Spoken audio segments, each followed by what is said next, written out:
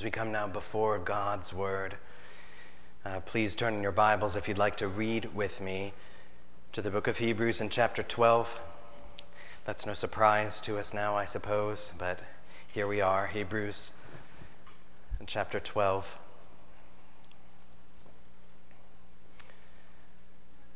And before we read, would you please pray with me?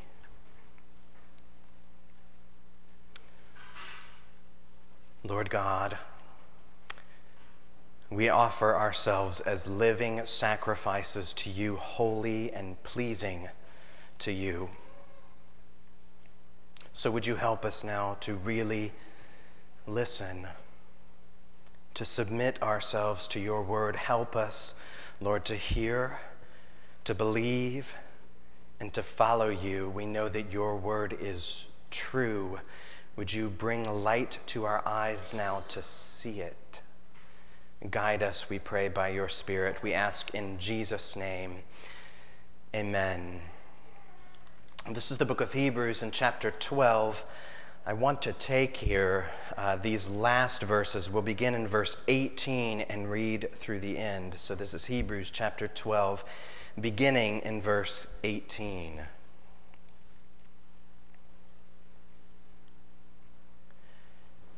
For you have not come to what may be touched, a blazing fire and darkness and gloom and a tempest, and the sound of a trumpet and a voice whose words made the hearers beg that no further messages may be spoken to them, for they could not endure the order that was given. If even a beast touches the mountain, it shall be stoned.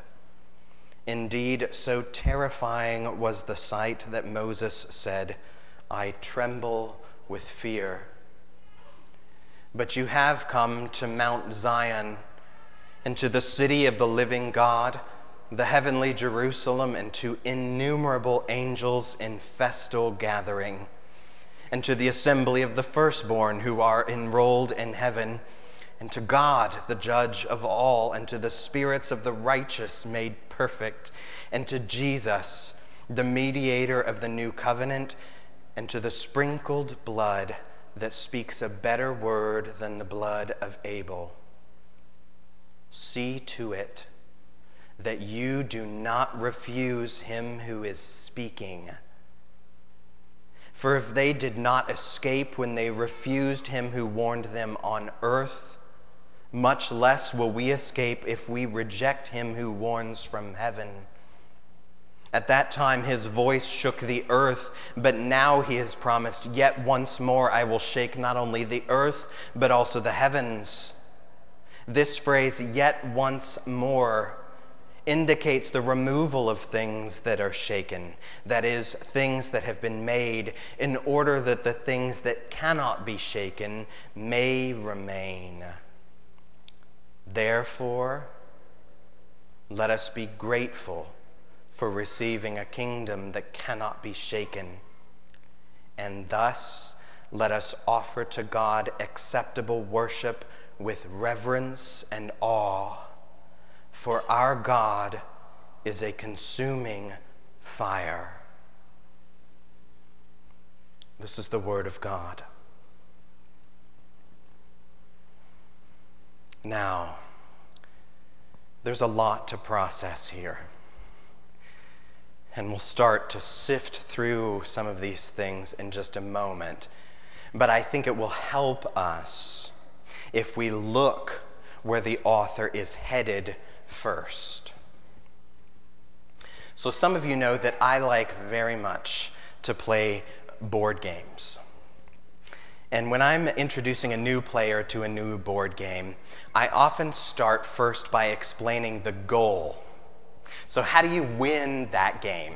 What's the purpose of this game? What are we striving after? So if we're playing Monopoly, which I know most people are familiar with, not really my jam, That's all right. If we're playing Monopoly and I'm teaching you, before I teach you about all the properties and the railroads and the get-out-of-jail-free cards and free parking and what it means that you won second prize in a beauty contest, why it couldn't be first prize, I don't know, is beyond me. We would first talk about how the goal of Monopoly is to be the last player left when everybody else is bankrupt. That's how you win at Monopoly. That's the goal. So before we kind of piece apart all the moving pieces of this particular text, first, let's look at the goal. And it's not just to win or to avoid bankruptcy. The purpose of his writing here is marked at the end in verse 28 by the word therefore. In other words, everything he has just said now leads up to this therefore. And in this section, he says that his ultimate desire for us is that we would offer to God acceptable worship. That's the goal, to offer to God acceptable worship.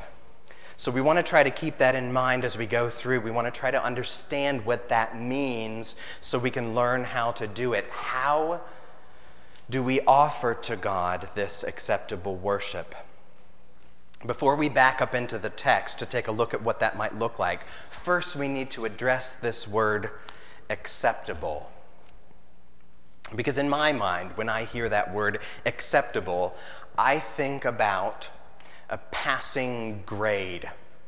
You know, that tough class that you took in high school, that one that really, math, I know we've got some math people in here, but whatever was the tough one, the acceptable grade would just be the C minus.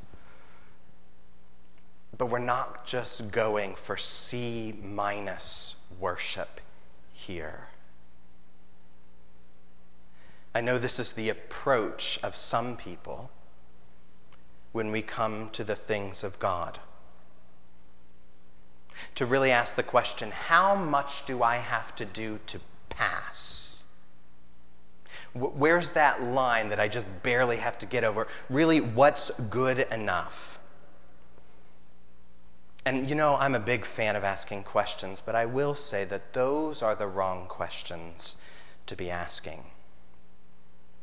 If we're asking, what's good enough to pass? At best, that is a misunderstanding of God, and it is a misunderstanding of the gospel of grace, something that's based instead in fear. At its worst, those questions come from the sin of selfishness. That if we're just trying to pass, we're really trying to hold on to control instead of surrendering ourselves to really be true followers of Jesus. If that's the case, we need to confess that sin, repent of it so that Jesus can begin to transform it. We know that in the Bible, our relationship to God is many things. But our relationship to God is mainly one of love. So we hear in the scriptures that while we were still sinners, Christ died for us. We hear that he first loved us. And so now we love him, that our lives become ones that love God with all of our heart, soul, mind, and strength, and that we continue to grow in that over the course of our lives. We know that there are still plenty of failures, plenty of sins against God and one another on our end. But since our relationship to God is mainly one of love, it is nonsense to just look for a passing grade.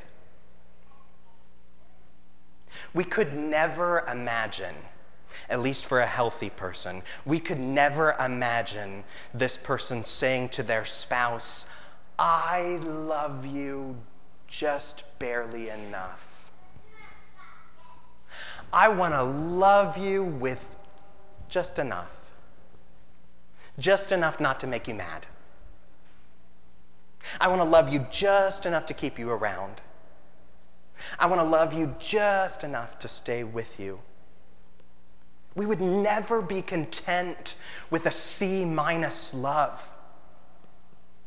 Even if we don't experience it, we know that we're after that A+ love. That's the meaning here of acceptable worship. Acceptable is closer to the A+ than the C-. We want abundant worship, not worship that is just enough. We see an example of this, just to kind of put more skin on it, in the book of Philippians. You don't have to turn there. Just briefly, an example at the end. Philippians chapter 4, verse 18, we can see an example. The Philippian people gave a particular gift, and Paul says this in verse 18, I have received full payment and more. I'm well supplied. Having received from Epaphroditus the gift you sent, here's what we want. A fragrant offering, a sacrifice acceptable and pleasing to God. You can hear it there. An acceptable sacrifice is one that is pleasing to God. That's what the author of Hebrews is talking about. The word literally means a well-pleasing worship. And here in Philippians, that gift that was given is called a fragrant offering. We know in the Old Testament, when burnt offerings were made, there was smoke that would come up from them as they burned the bulls and the rams as a sacrifice for sin. And as that smoke rose before God, it's often described as a pleasing aroma before the Lord. It was fragrant. It smelled good to God. Not just because it was Sunday's pot roast or cinnamon around Christmas time. That's my But because the smoke of those offerings was a sign of the people's dependence upon God. A sign that they were repentant before God. A sign of their obedience to God. This is what makes worship well-pleasing and a delight to God. We want this kind of thing then. Worship that's delightful to Him. So now how do we go about it? How do we go after this well-pleasing worship? Now let's look at the rest of the Monopoly board. If you look in this text, all of this that's leading up to the well-pleasing worship is mostly the author contrasting two mountains. There are very clear sections about that. The two mountains are Mount Sinai and Mount Zion. Both of these are actual literal geographic locations in the land of Israel where very important things happened in their history. Mount Sinai, you may know, is the place where the 10 Commandments of God was given to the people through Moses. And Mount Zion is the area of Jerusalem in which they built the first temple. But even though both of these mountains are physical places, they are used here as images of earthly and heavenly experiences. That Sinai is the earthly, Zion is the heavenly. That after the fall, heaven and earth was once joined in the Garden of Eden, but after the fall it was split. So now he looks at the contrast between the earthly and the heavenly mountains. Let's look at them then here in the text. Let's compare. Mount Sinai, the earthly place, was, the author says, untouchable. That if even an animal wandered too close, they would have to kill it to stone that animal.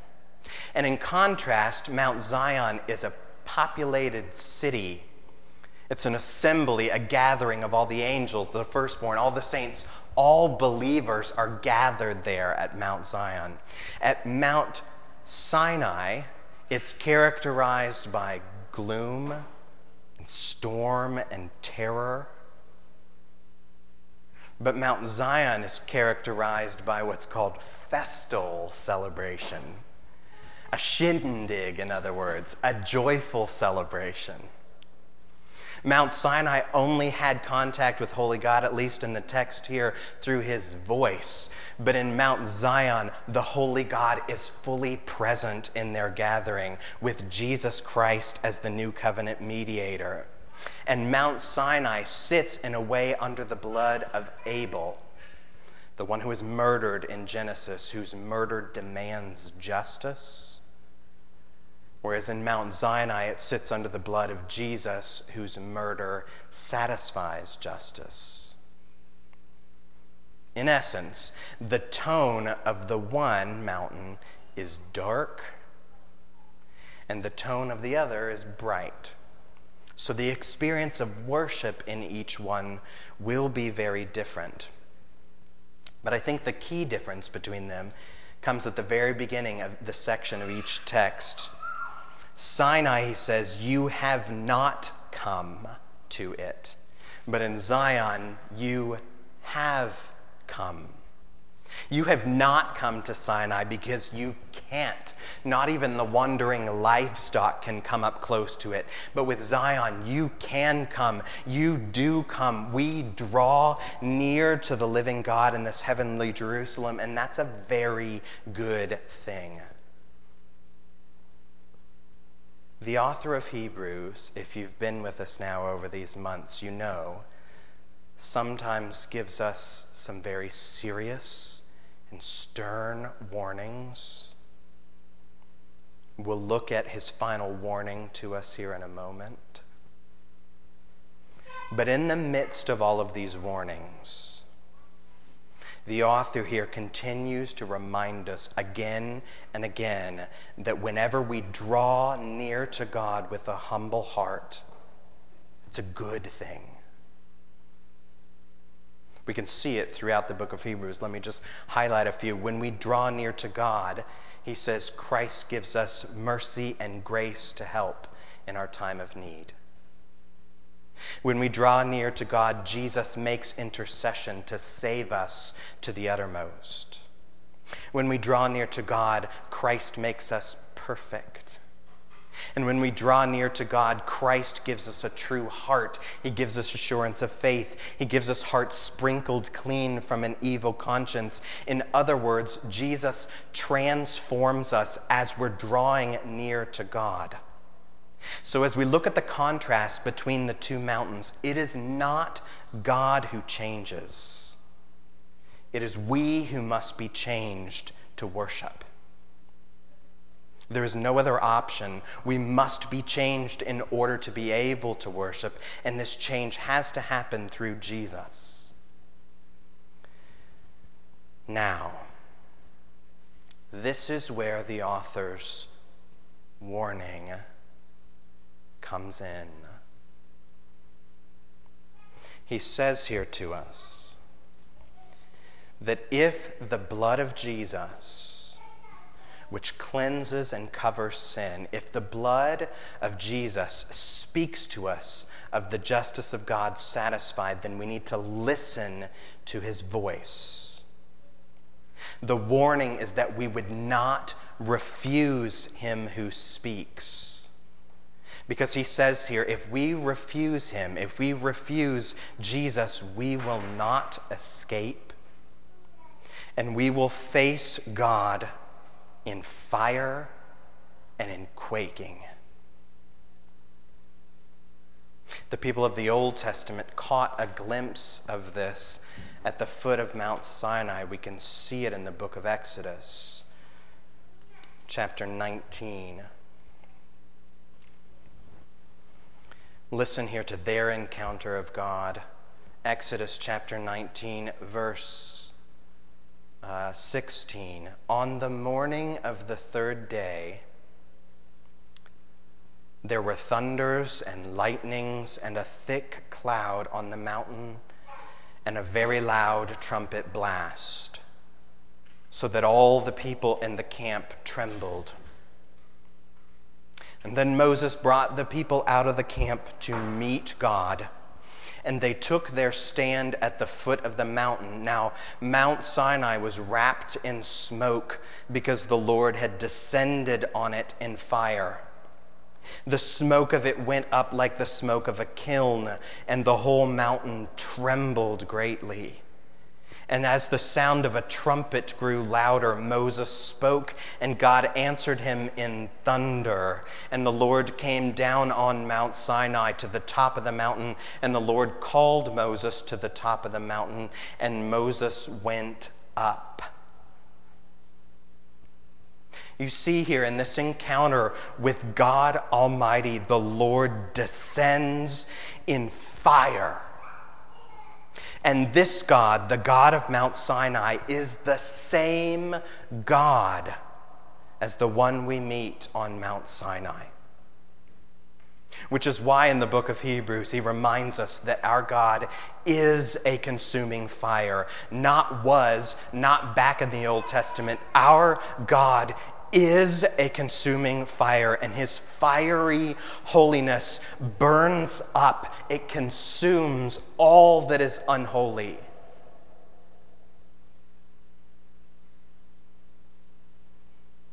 That should cause us to pause, to halt for just a moment.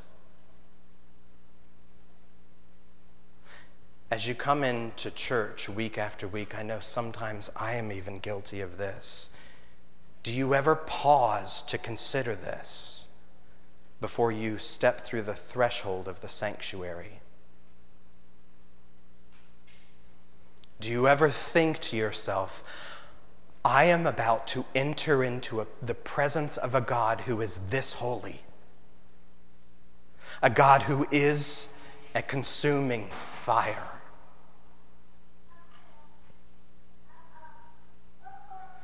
There are some who would barely give this a thought.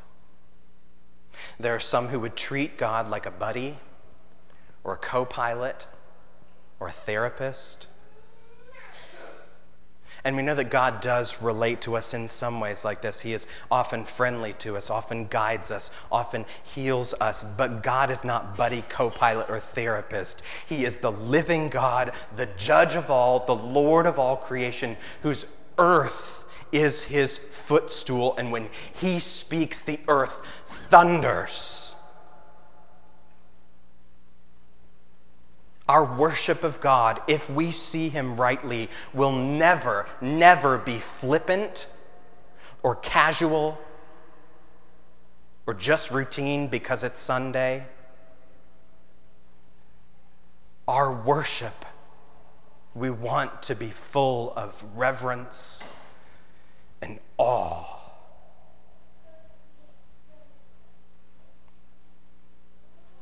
There are some people who say, when I see Jesus in heaven, the first thing I'm going to do is give him a big hug. No, you won't. No, you won't. I don't know where we got this idea.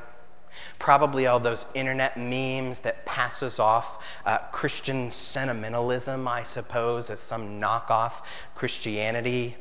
But they did not get that idea from the Bible. In the Bible, the first response of those who see Jesus, who see God in heaven, their first response is to bow in praise, to kneel in honor, and to cast their crowns before the throne. This is not just an act of fear, it's an act of love then, as they open up their lungs and belt out a new song of worship of God's worthiness. This is far better than a hug. This is what we were made for.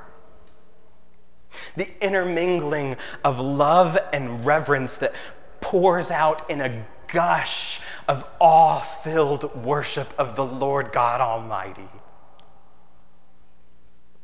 Let's not forget that. This God, the God of Mount Sinai and Mount Zion, shakes the earth. And even more than that, if at Mount Sinai God brought an earthquake, at Mount Zion he brings a heaven quake. It says here that he shakes both heavens and earth. And it says, the author tells us here in Hebrews, that he shakes them for a particular purpose. That is, he shakes the heavens and the earth to separate. To separate. We parents know this all the time. You know that blanket that your kids sit on that's just full of stuff? How often we have to shake it to remove all the crumbs and dirt and smushed peas and mysterious substance that who knows how long it's been on there. That's what's happening here. The shaking is to remove the things that can be shaken, so that what remains is a kingdom that cannot be shaken. We've seen this shaking happen before on a smaller scale. In the book of Haggai, good luck finding it. It's a tiny one in the Old Testament if you like to read. Haggai chapter 2, verse 20, just a few verses here. Listen to this. The word of the Lord came a second time to Haggai on the 24th day of the month. The Lord said, "Speak to Zerubbabel, governor of Judah, saying, I am about to shake the heavens and the earth, and to overthrow the throne of kingdoms. I'm about to destroy the strength of the kingdoms and of the nations, and overthrow the chariots and their riders, and the horses and the riders shall go down, every one by the sword of his brothers. And on that day, declares the Lord of hosts, I will take you, O Zerubbabel, my servant, the son of Shealtiel, declares the Lord, and I will make you like a signet ring, for I have chosen you." So just like this situation, which the Lord shook the kingdoms, and all that remained was his chosen one, the author of Hebrews now tells us that when the Lord shakes heaven and earth, all that will remain is his kingdom and those who are part of his kingdom. That's all that will remain. Everything else will be shaken, but his kingdom and those who are part of his kingdom. Now, the natural question here is this: will I remain? Will I remain, or will I be one who is shaken out?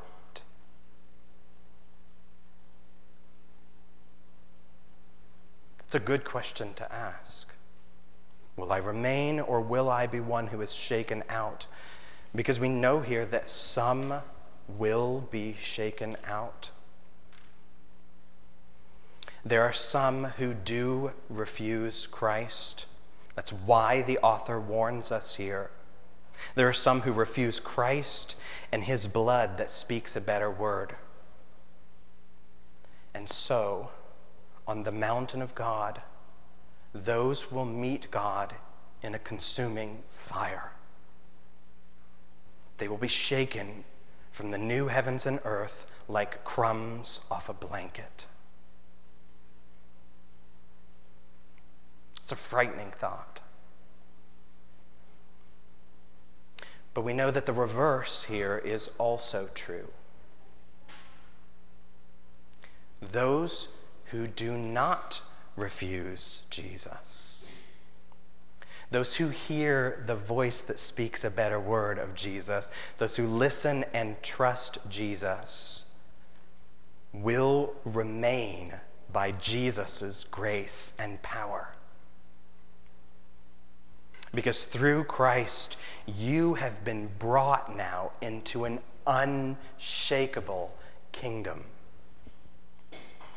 That even though the earth may give way and the mountains fall into the heart of the sea, that even though the sun is darkened and the moon ceases to give its light, that even though the stars fall out of the sky and the powers of heaven may be shaken, Christ the King remains forever, and Jesus will be your refuge and your strength, so you will not be shaken if you are in him. Take comfort in that.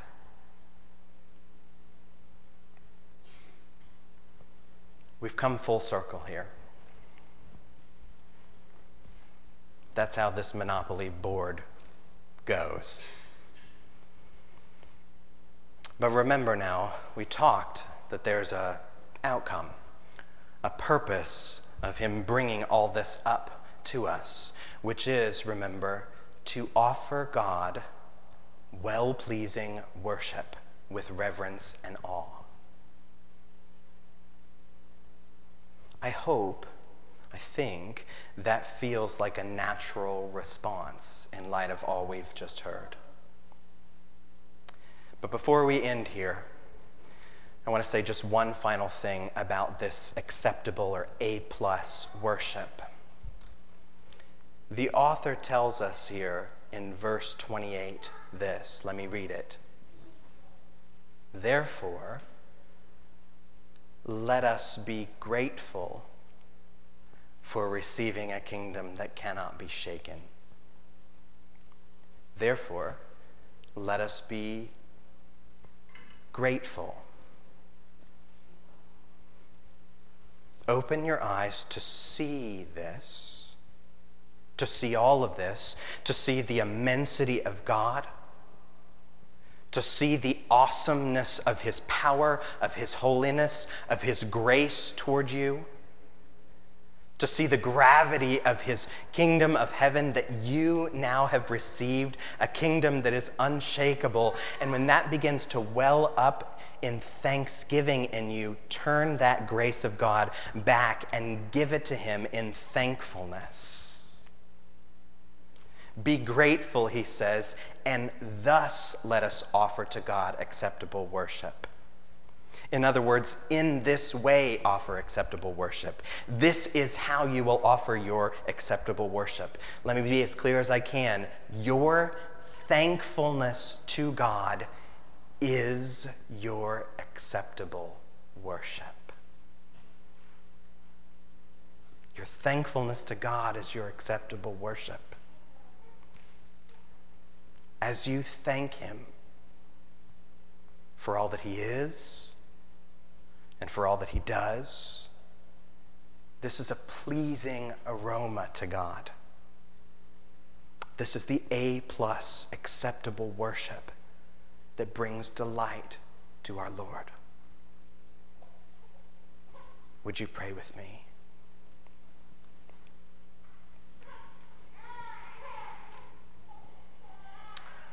Lord, help us to feel the weight of this, even to tremble in the light of this. But Lord, not in a way that we run from you, but rather to draw near to you because of the sacrifice of Christ. Would you stir a thankfulness in us? Make us humble and grateful people, that as we receive the unshakable kingdom, we would give you praise that you deserve. You're a good God, and we love and trust you. In Jesus' name we pray. Amen.